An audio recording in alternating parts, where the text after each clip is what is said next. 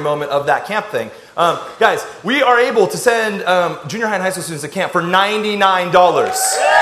Yeah, absolutely. So here is our hope for you guys. Yes, we need people to come help lead. It will be the craziest week of your life. No doubt. I'm not going to try to downplay that. But it will also be one of the most rewarding weeks of your life. Also, if you know a high school or junior high student, whether it's your kid or it's your friend's kid or you're a student, get to this camp. It will be the best week of your summer. Try to rearrange family vacations if you can, rearrange sports schedules if you can. Make it to this camp. Get there. We have never been able to have an opportunity like this before, and we don't want anyone to miss it. We are encouraging our students to invite their sports teams, their friends from school, anyone who's not connected to a church community. This is a great way to get connected. So yeah, keep that in mind. But today, it's my honor to get to talk to you about something else. If you guys have been coming for the last several weeks, you know that we've been in a series called Reset.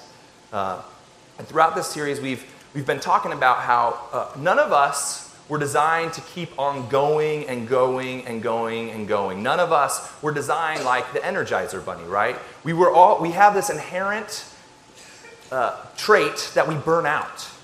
We need rest. We need pause. We need a reset. And so we've been talking about how God gives us that reset, how he gives us that rest, how he gives us time to pause and start again. And so we've adopted this verse out of Leviticus chapter 25 to kind of sum up this idea of resetting. And it says this, it says, consecrate the 50th year and proclaim liberty throughout the land to all its inhabitants. It shall be a jubilee for you. Right? And so Jubilee was the means through which God gave his people in the Old Testament the reset that they needed. It came about every 50 years. And on that 50th year, people would take 2 years off of work to just rest and to be together. Slaves would be set free during that 50th year. Debts were canceled during that 50th year. And then several hundred years later, Jesus shows up on the scene. And he kind of kicks off his public ministry. He kicks off his time here on earth by making a proclamation in Luke chapter 4. He says, the Spirit of the Lord is on me because he has anointed me to proclaim the year of the Lord's favor. And the year of the Lord's favor, it's another name for Jubilee. But basically what Jesus is saying is, look, this is no longer just for God's people, for the Israelites. And it's no longer every 50 years. This reset, this Jubilee is now for everyone all the time through me. And so that is what we have been talking about over the course of the last few weeks, different elements. Last week, if you were here, you might remember Jeff talking about the idea of atonement and how we all kind of have this built-in desire to see the things in our lives resolved, to see them made right, to see them balanced out. And so Jeff talked about how God did that through his son, Jesus. But what we're going to look at this week is how when we look at God's story in the Bible and how we look at our own stories through our lives, there seems to be kind of a disparity. God has his way of making things right, but we kind of have our own built-in way of trying to make things right. So we're going to look at the difference between those and how we might find some alignment. But before we get there, bow your heads with me and let's talk to God. Jesus, thank you for today. For Sunday, God, for a Sabbath day, a day that you set aside for us to just step back out of the craziness of our schedules, to just be with each other and to be with you, to find rest, to find reset, to kind of refocus away from all the other priorities that the world puts in our face and to just recenter on you. God, as we do, we just take a moment to be silent, to prepare ourselves to hear what you have to say to us this morning, God. So as we sit silently, speak to us, God.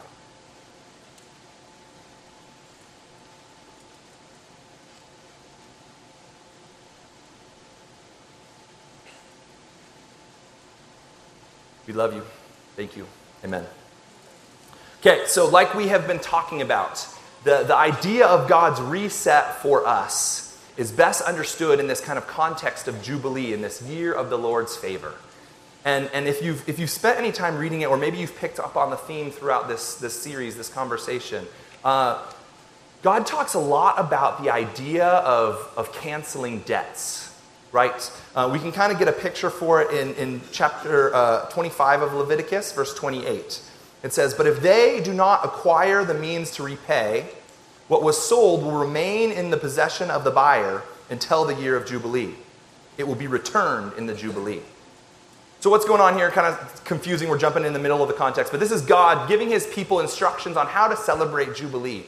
And what he's saying is, look, over these 50 years, I know that many of you, whether it's due to bad decisions or misfortune, you've gotten into a place where you've sold off your belongings to pay off debts. Some people, it had even gotten so bad that they had sold themselves into a sort of slavery. It was called an indentured servant. And so they had sold themselves into a kind of slavery to work off their debt. And so what God is saying is, part of this Jubilee, this 50th year, is that all of these things, if you hadn't been able to work off your debt or repay the debt, then on that 50th year, debt was canceled. It was forgotten. You were set free. And that's awesome. We, as a church community, we understand the value of being a debtor, someone who owes something, and someone coming up to us and saying, look, you don't owe that anymore. We get how powerful and transformative that can be. A lot of us in here are homeowners, but even if you're not, just imagine you've bought a home, and you've been paying your mortgage payment on that home. And you felt the weight of that payment. You felt the pain of sacrificing other things, vacations or entertainment, things that you've had to give up because you have to keep making that payment on that house. And then imagine after feeling that burden, that weight, that pain for several years, imagine the bank shows up and knocks on your door and says, hey, we want to let you keep the house, but we're going to cancel your debt. You don't have a mortgage anymore. Think about the freedom, the lightness, the joy that you would have with that kind of news, right? We as humans, we totally get and understand how incredible an economy where debts are canceled is. We get that freedom. But here's where we kind of miss it. As easy as it is to understand the beauty of a canceled debt as a debtor, it's harder to see the beauty as the lender. It's harder when the debt is owed to us to see the beauty of a canceled debt. You see, because as humans, we have our own natural way of wanting to make things right. We kind of want to see tit for tat, eye for eye, tooth for tooth. We want good to be repaid with good and evil to be repaid with evil. Our ideal of making things right is kind of this balancing act. Right? And we don't have to look far, especially on Memorial Day, to see this played out. Our human history has been marred by wars that people have given their lives for. Even today, we see it playing out in Baltimore and Ferguson, and we see it playing out through ISIS and all over the world. We see people who are crying out saying, I've been hurt, and now I'm going to hurt back to make it even, to make it fair, to balance it out. But we don't just see it on the large scale, the global scale. We also see it in our own personal lives, right? We know that we've been hurt and that people owe us an emotional debt. A couple weeks ago, you guys know I'm the high school pastor. We meet here at the church Thursday nights. That's where we do our main high school gathering. We also sit in here during the 11 o'clock service. But Thursday night, that's our main night. And we get together and we have a lot of fun and we do a message and we break into small groups and it's super great. And then most every week, a lot of us will kind of migrate over to Chick-fil-A across the freeway. And leaders and students, we just kind of hang out there, do life, make memories, tell stories, eat together. It's just a fun expression, an organic expression of the church. But a couple weeks ago, we were at Chick-fil-A, and they had closed. We always get there right before they close, so we eat real fast, and then we kind of move it outside and hang out there. So we were outside, and I got to overhear and kind of participate in this conversation between some of the students. And the students were talking about their list, as they referred to it. And it was interesting to me because they didn't have to define for each other what they were meaning when they were saying their list. They both kind of had this common understanding of what they were referring to. But they said, one student would say, I've got 3 people on my list, and another would say, I've got, probably 4 or 5 people on my list. And they proceeded to talk about exes, and they proceeded to talk about friends who had betrayed them. We had one student specifically who talked about the birth mom of her foster siblings and the anger she had in her heart towards that person because of the pain she had seen them cause. And it was interesting for me to kind of observe this conversation going because the students involved had this common language, the list, as they referred to it, of the people who owed them or owed people they love an emotional debt and how they're keeping track of that. And I reflected on my own story, and it was interesting because I thought a couple years ago, I don't know that I could have told you I had a list. A couple years ago, I probably would have thought, I'm really good at letting things go and forgiving people. And then God kind of shined a mirror on me about a year ago or so. I went to a concert with my wife, great concert. And after the concert was over, we were kind of just hanging out, and we ran into one of my friends from junior high. And to give you guys just some context, all of you, I think most of us have been through junior high, we all know how awkward junior high is, right? Everything from our body odor to our voice to our thoughts. I mean, everything just gets real weird during those years.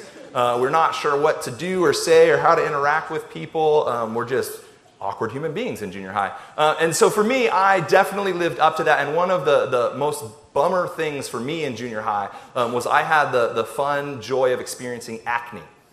Right, and so my acne was worse than a lot of people's. I describe it most often to people as it looked like I had been stung by a swarm of bees on my face, and that I was allergic to bees. So like it was terrible, guys. My mom actually she's hidden most pictures from that phase from all the photo albums so that I don't have to relive that. But luckily for me, I went to a small private school, and prior to becoming an awkward teenager, I had kind of fallen into the in crowd, and so that reputation kind of stuck with me, and so I was kind of protected from some of the cruelness that other students might have to experience. But there was one weekend. There was a weekend I went with my church at the time to a Mexico missions trip. Right, and so we went down, hundreds of junior high students and leaders. We went down to build homes and to do VBS for the kids down there, and it was an incredible week. But I remember the nights we tent camped. We had a giant lot, and we all had kind of individual tents where you'd have 3 or 4 students in a tent. And so one morning, we wake up, and I kind of get ready, get dressed, and make my way out of my tent over to the common breakfast area. Kind of everyone's kind of converging at the same time because it was breakfast time. And so as we converged, I was coming across this friend of mine. And we weren't best friends by any means. He was a pastor's kid. And so everyone knew who he was. Everyone liked him. He was really popular within the church community. Everyone wanted to be his friend. And we had enough mutual friends and when we had enough in common that I would say we were friends. And so we were converging towards breakfast. And he looks at me, and we make eye contact, and he smiles. And so I smile in return. And he says, "Good morning, Jordan." And before I can respond back with good morning, he says, "Your acne sure is smiling today." And to be honest, I'm not even sure what that meant. But it hurt. I can tell you that it hurt. The fact that he was pointing it out amongst all of our peers, all of our friends, as we were making our way to breakfast, I was crushed. And to be honest, I can't even remember how I responded. I'm pretty sure it had something to do with retreating back to my tent to kind of get myself back together before I went back into public. But it was incredibly devastating to hear that. And like all of us try to be, but especially during our teenage years, I was pretty resilient. I feel like I moved on pretty quickly from that comment. I don't know that we were ever friends after that, but it wasn't like I knocked him out or anything. We coexisted. I felt like I had moved past, moved on. And so fast forward to about a year ago at this concert, we run into this old friend at this concert.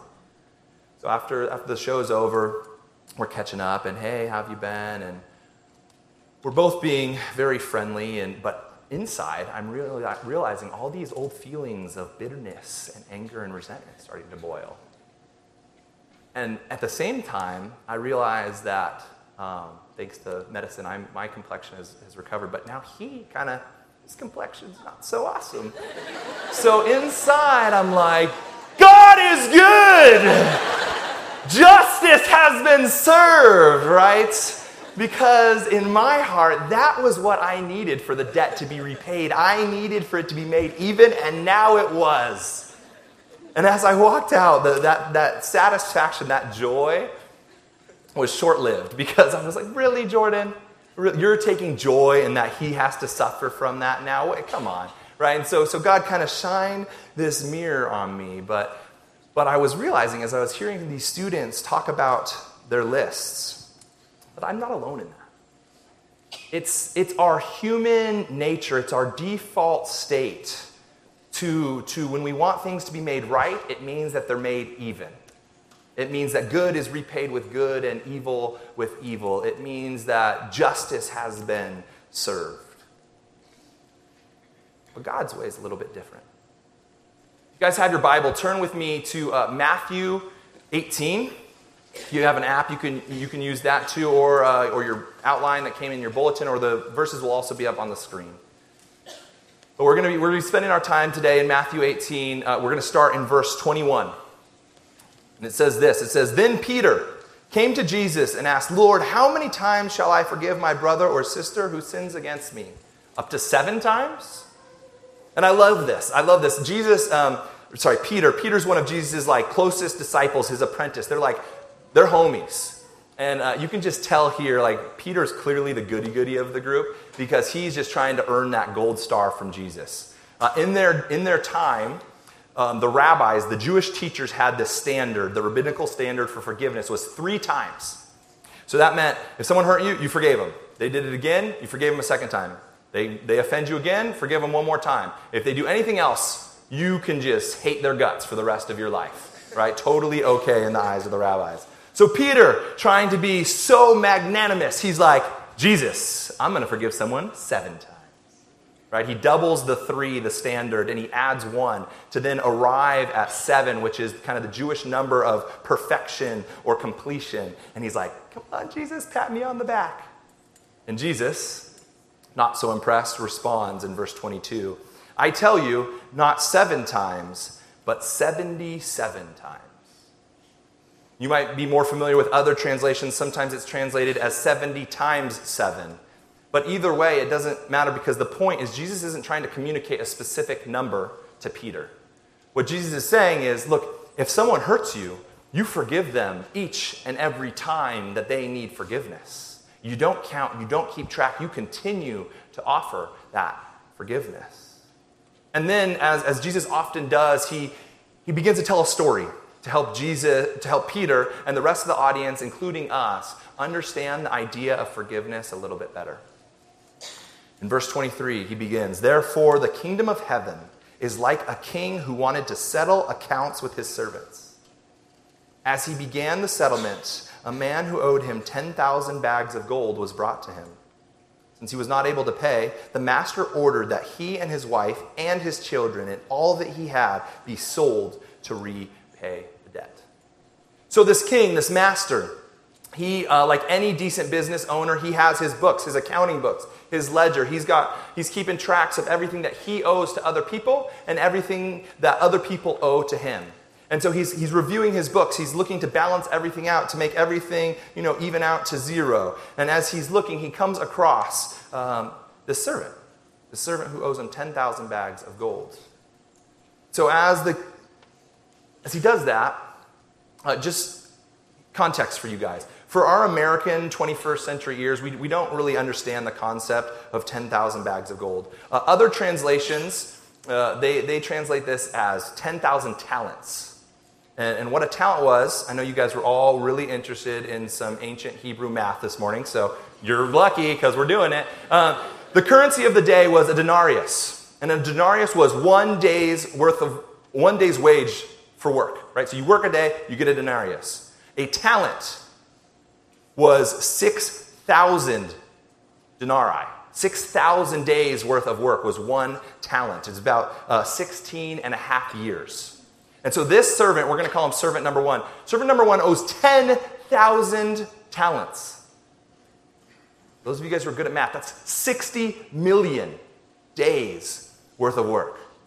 So Jesus isn't just going to compare a large debt with a small debt. Jesus is contrasting an unpayable, an unmanageable amount of debt to a payable amount of debt, a reasonable amount of debt. Jesus' original audience during this would have heard the story and they would have said, how the heck do you get into 60 million days worth of debt? How does the servant do that, right? And yet, Jesus continues in verse 26. He says, at this, the servant fell on his knees before him. Be patient with me. The Greek says, be big-hearted with me, and I will pay back everything. So the servant's master took pity on him and canceled the debt and let him go. So, the servant promises to pay back everything. But based on the math that we just did, is that physically possible for him to do? Good. 4 people are paying attention. Is it physically possible for him to pay back 60 million days worth of work? No. Good job, Aslan. No, this is the desperate plea of a person backed into a corner who feels like there's no other way out. So he's just beginning to make empty promises. Please, I'll do whatever it takes. I'll repay everything. The king, master, lets him go. Takes pity on him. Is the king letting him go because of his promise to repay? All right, 11 o'clock, come on. Is the king letting him go because of his promise to repay? No. Right? The king knows that that's not possible for him to do. He's simply saying, I'm going to have mercy. I'm going to take pity. And so he cancels the debt. The natural question then becomes, what happens to this debt? What happens to 60 million days worth of work? It doesn't just disappear. This guy has this debt on these books. They're going to be out of balance. So what has to happen is the king has to eat that loss. He has to absorb that debt. And so what he has to do is he's got to close his book and set it aside. And he has to enter into this new economy with his servant. Because he can't play by the books anymore. He can't play by the old economy because everything will be unbalanced. Everything will be out of whack. So he sets the book out. He throws it out. And he enters into this new economy with his servant. Verse 28. But when that servant went out, he found one of his fellow servants who owed him 100 silver coins. He grabbed him and began to choke him. Pay back what you owe me, he demanded. Right, so servant number one, he gets let off the hook. 60 million days worth of work. He gets that canceled. He gets entered into this new economy with the king. Imagine how he must have felt. He must have been just delighted. Not only did he now not have to go to jail for the rest of his life, but his wife didn't have to go to the jail for the rest of her life. His kids didn't have to go to jail for the rest of their life. And he got to keep all the stuff that he owned. Because you see, back then they had debtor's prison. So if you owed a debt, you and your family and all that you owned were surrendered to your lender until you were able to repay the debt. And so he has now been set free from that. This economy is working beautifully. This new economy is working beautifully in his favor. And yet, what does he do? The first thing that he does with his newfound freedom is he goes out and he finds servant number 2 to collect the debt that's owed to him. And back to our math real quick. The NIV says he was owed 100 silver coins. Silver coins is also translated denarii. So he is owed 100 days worth of work, 3 months. Is that repayable? Yes, right? Verse 29. His fellow servant, servant number 2, fell to his knees and begged him, be patient with me, be big-hearted with me. I will pay it back. Now this might sound familiar to you guys. It is the exact same sentence that servant number 1 pleaded to his master. Be big-hearted with me. I promise to pay it back. But the context is a little different this time around, isn't it? Because could servant number 2 actually pay back his entire debt? Yeah, right. This is a realistic promise that he's making. But verse 30, but he, servant number 1, refused. Instead, he went off and had the man thrown into prison until he could pay the debt. When the other servants saw what had happened, they were outraged and went and told their master everything that had happened. Verse 32, then the master called the servant in. You wicked servant, he said. I canceled all that debt of yours. Why? Because you promised to repay me? No, because you begged me. Shouldn't you have had mercy on your fellow servant just as I had on you? And in anger, his master handed him over to the jailers to be tortured until he should be paid back all he owed. When would that be? Never, right? 60 million days, not going to live that long. Then Jesus concludes his story, his parable, with this warm, fuzzy sentiment. This is how my heavenly Father will treat each of you unless you forgive your brother or sister from your heart. Ooh, what? Right, so what we have here, Peter is asking Jesus, hey, I'm going to forgive 7 times. Isn't that awesome? And Jesus responds with a story. We're going to use some visual aids here. Jesus responds with the story of a king who has his books of everything that's owed to him and everything that he owes, and he's looking through his books, and he comes across this servant, and he forgives the debt, even though the servant could never possibly pay it back. He says, you know what? I'm going to close the book, and I'm going to set it aside. And you're free from that debt now. Whoops. And then he continues the story, and he talks about how the servant should then go and extend that same new economy, that same mercy, that same grace to his fellow servant. But the whole story, the whole parable hinges on the fact that the king isn't the only one with books. The servant has his own book. He is keeping track of the people he owes and the people who owe him. And when he approaches servant number 2 and he says, pay up what you owe me, servant number 2 begs for mercy, and he says, no, we're sticking by the books. I have to balance this out. I have to make this right. That's what the book says is what we're going to do. And so what Jesus' point is, what does a king do with someone who insists on playing by the books? The king says, if it's by the books you want to play, then I will use the books with you.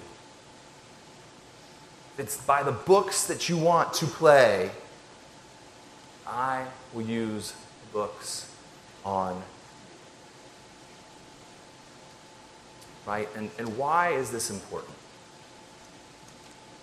You see, the books that God has on us are huge. They're made up of all of the things that we've done to hurt people in our lives, all the things we've done that have caused God grief, all the things we've done that have hurt even ourselves. Those are the books that God carries. And the books that we carry around, they feel heavy and they feel big and they feel important to us, but they're much smaller in comparison.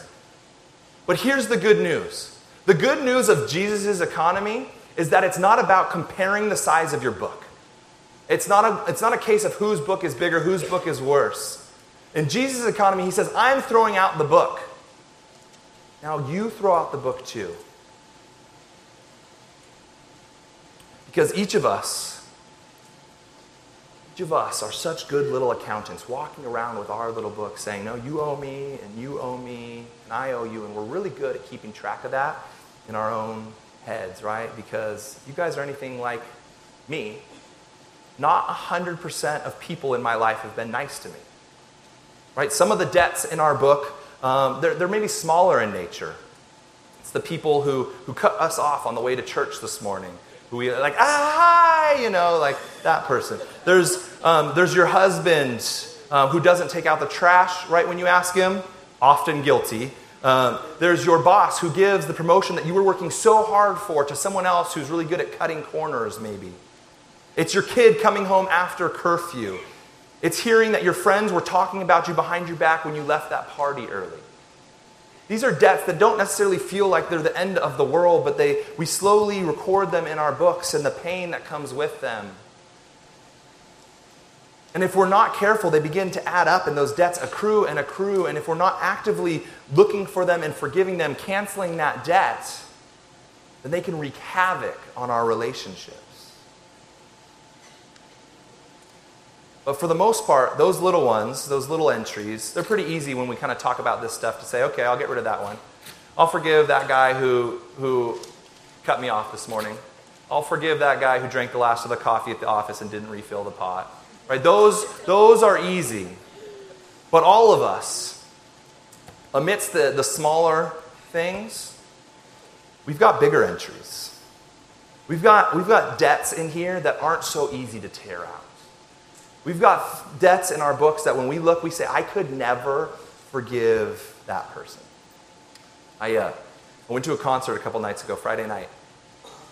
It was a hardcore concert, right? So it means all the bands are like, rah, rah, rah. You know, no one has any idea what's being said unless you've like Googled the lyrics.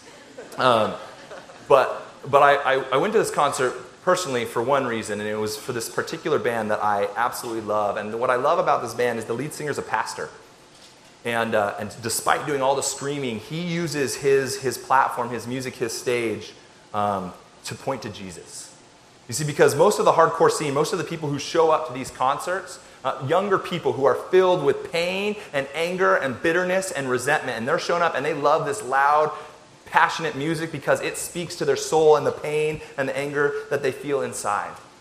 And Tommy, the singer of this band, screamer of this band, he understands this, and so in between songs, he constantly uses that time to point to Jesus and to give hope and passion and love and transformation to the people in the crowd.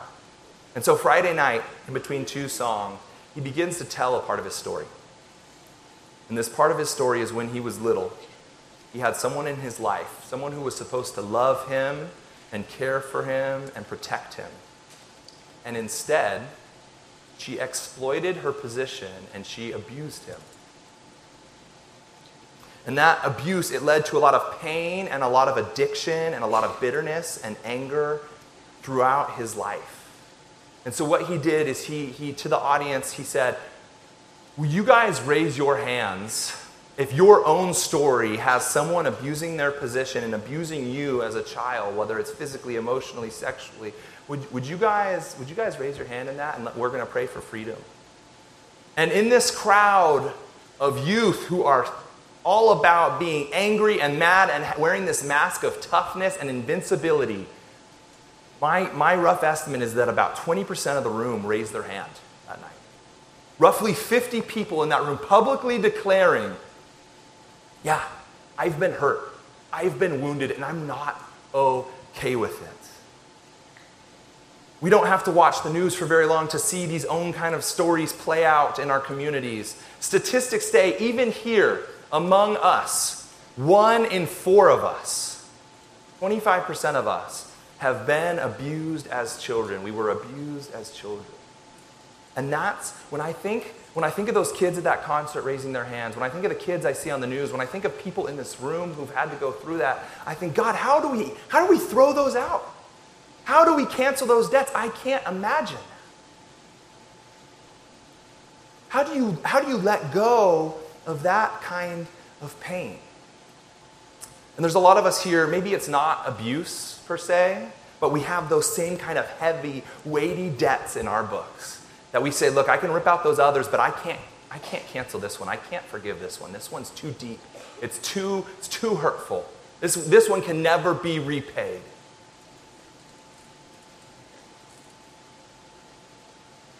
So, with those kinds of debts in mind, I just want to offer a few thoughts about forgiveness.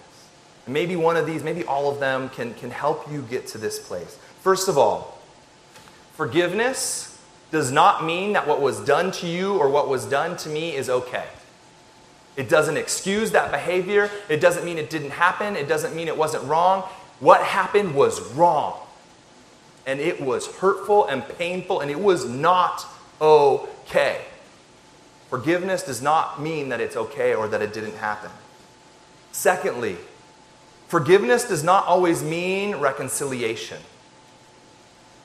You see, we can forgive someone, we can release the debt that we're holding them to in our hearts, but it doesn't mean that we have to continue being in the same kind of relationship with them in the future. Because that's what reconciliation is. That means we're repairing our relationship. Sometimes you will do that, and that's great. But sometimes you have to forgive someone, you have to let that debt go, and you have to say, in order to protect myself from this happening again, I'm limiting our relationship from here on out. We're not going to have the same kind of relationship going forward because I can't subject myself to that kind of ongoing pain. Third, forgiveness is not for the other person. It's for you. It's for me. It's for us. Sometimes forgiveness is for the other person. That's when reconciliation happens. But for a lot of you, the person that you most need to forgive they're not alive any longer. For some of you, the person that you need to forgive, you don't have a relationship with them anymore. For some of you, maybe you're in my boat with the guy in junior high. The person that you need to forgive, they don't even remember having done anything wrong. They can't even acknowledge the fact that they owe you a debt. And so it would be weird to say, hey, I forgive you. They're like, for what, right? So forgiveness is not always for the other people. It's always for us. And I also want to add this. As I was kind of walking through this message with my wife, she put this out there, and I love it because I would have totally glazed over this. Sometimes, for some of you, the biggest debt that you have in your book is yourself. For some of you guys, you can forgive other people.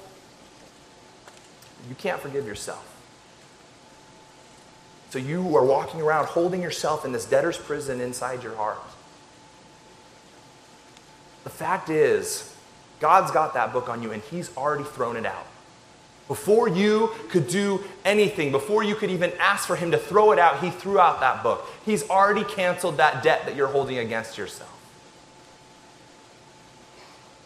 So here's what I want to do as a community.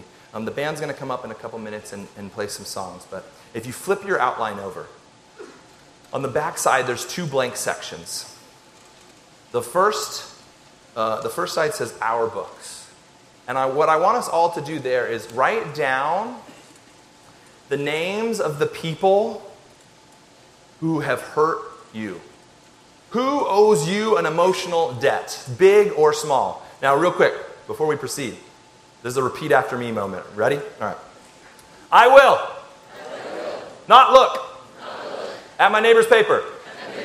Good. You are all bound in covenant to God now, so don't lie. But no, for real, whether it is a big debt, it's one of those ones that you're not sure you can ever forgive that person, or it's one of the smaller ones like my acne story. It's not a comparison game, but we are just going to be people who take inventory. Who are the people who owe us? Write that down in the Our Books section. And I realize for some of you guys, you are here this morning and you're sitting next to the person who owes you the biggest debt in that book. I get that. And so for you, maybe you have to write in a secret code. Maybe it's safest for you to take inventory later on in private, and that's okay.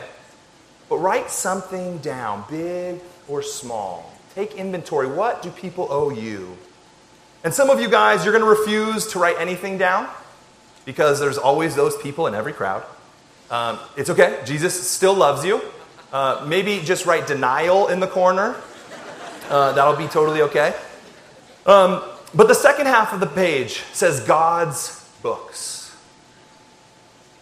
And here's where I want us to write down, what are the things in the book that God's thrown out on us? Who are the people that we've hurt? What are the things that we've done that have caused pain to others, to ourselves, to God, that God has said, no, I throw that out. And here's why I want us to do that. It's not a shame game. It's not a guilt trip. The reality is we're so good at carrying around our books. We're happy to live in the glory of having God thrown out our book, but we're not willing to do the same. But what makes it possible to do the same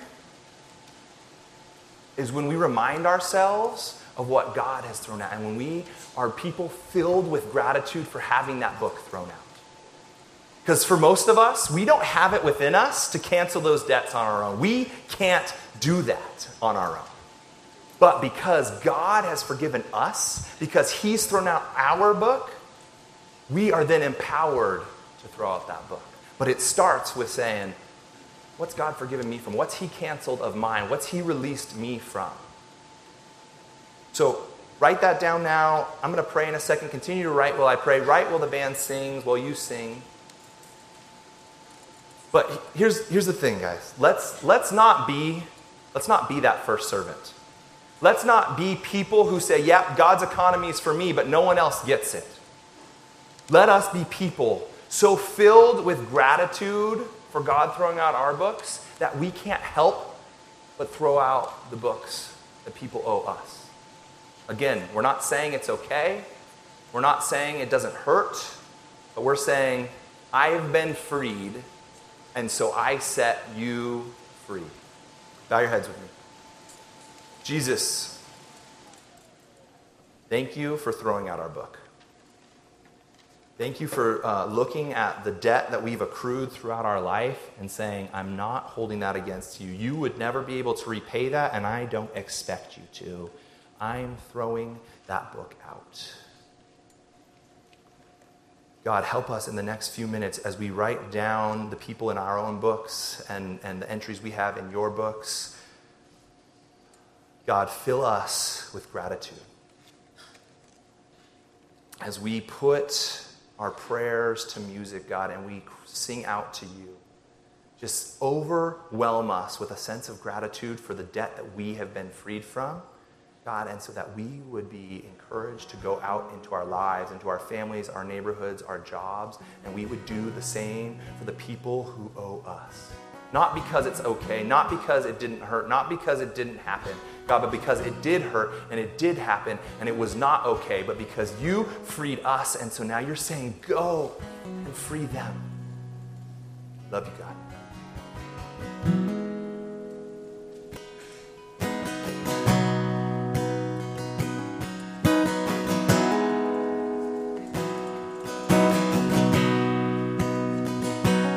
1,000 times I failed, still your mercy remains. Should I stumble again, still I'm caught in your grace.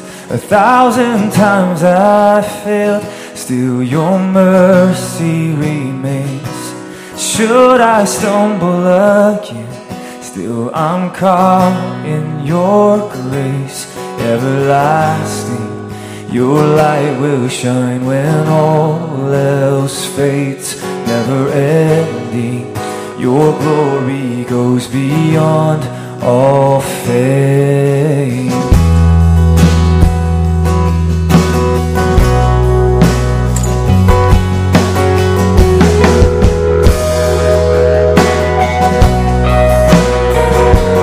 Will above all else, my purpose remains. The art of losing myself in bringing you grace. Everlasting, your light will shine when all else fades. Never ending, your glory goes beyond all fame. My heart and my soul, Lord, I give you control. Consume me from the inside out, Lord. Let justice and praise become my embrace, to love you from the inside out.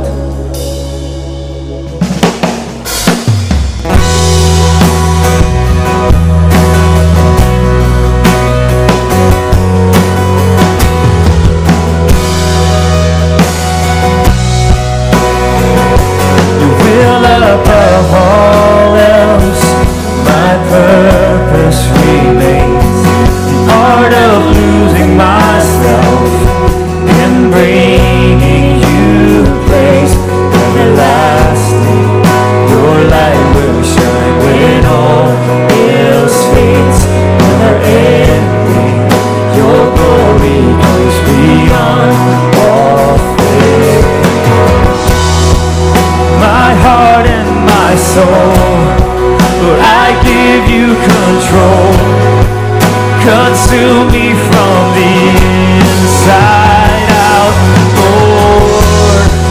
Let justice and praise become my embrace, to love you from the inside out. Everlasting, your light will shine when all else fades. Never ending, your glory goes beyond all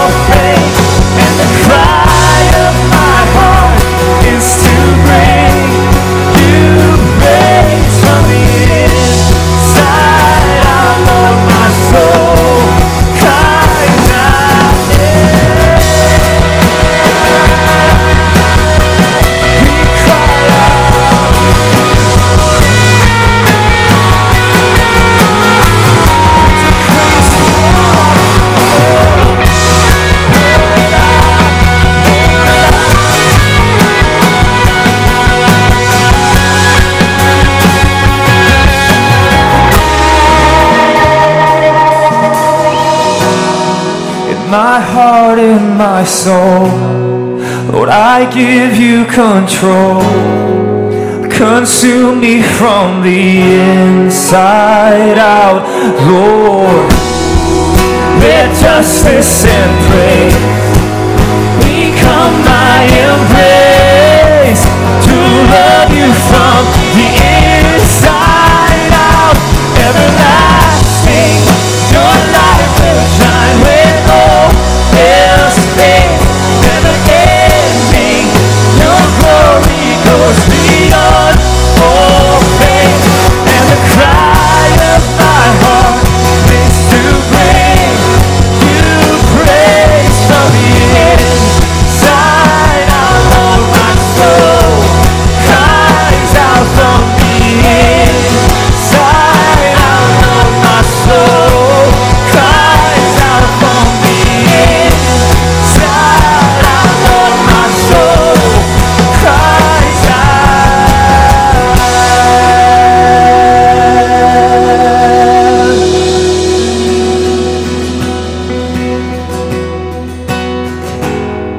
My heart will sing, no other name. Jesus, Jesus. My heart will sing, no other name. Jesus.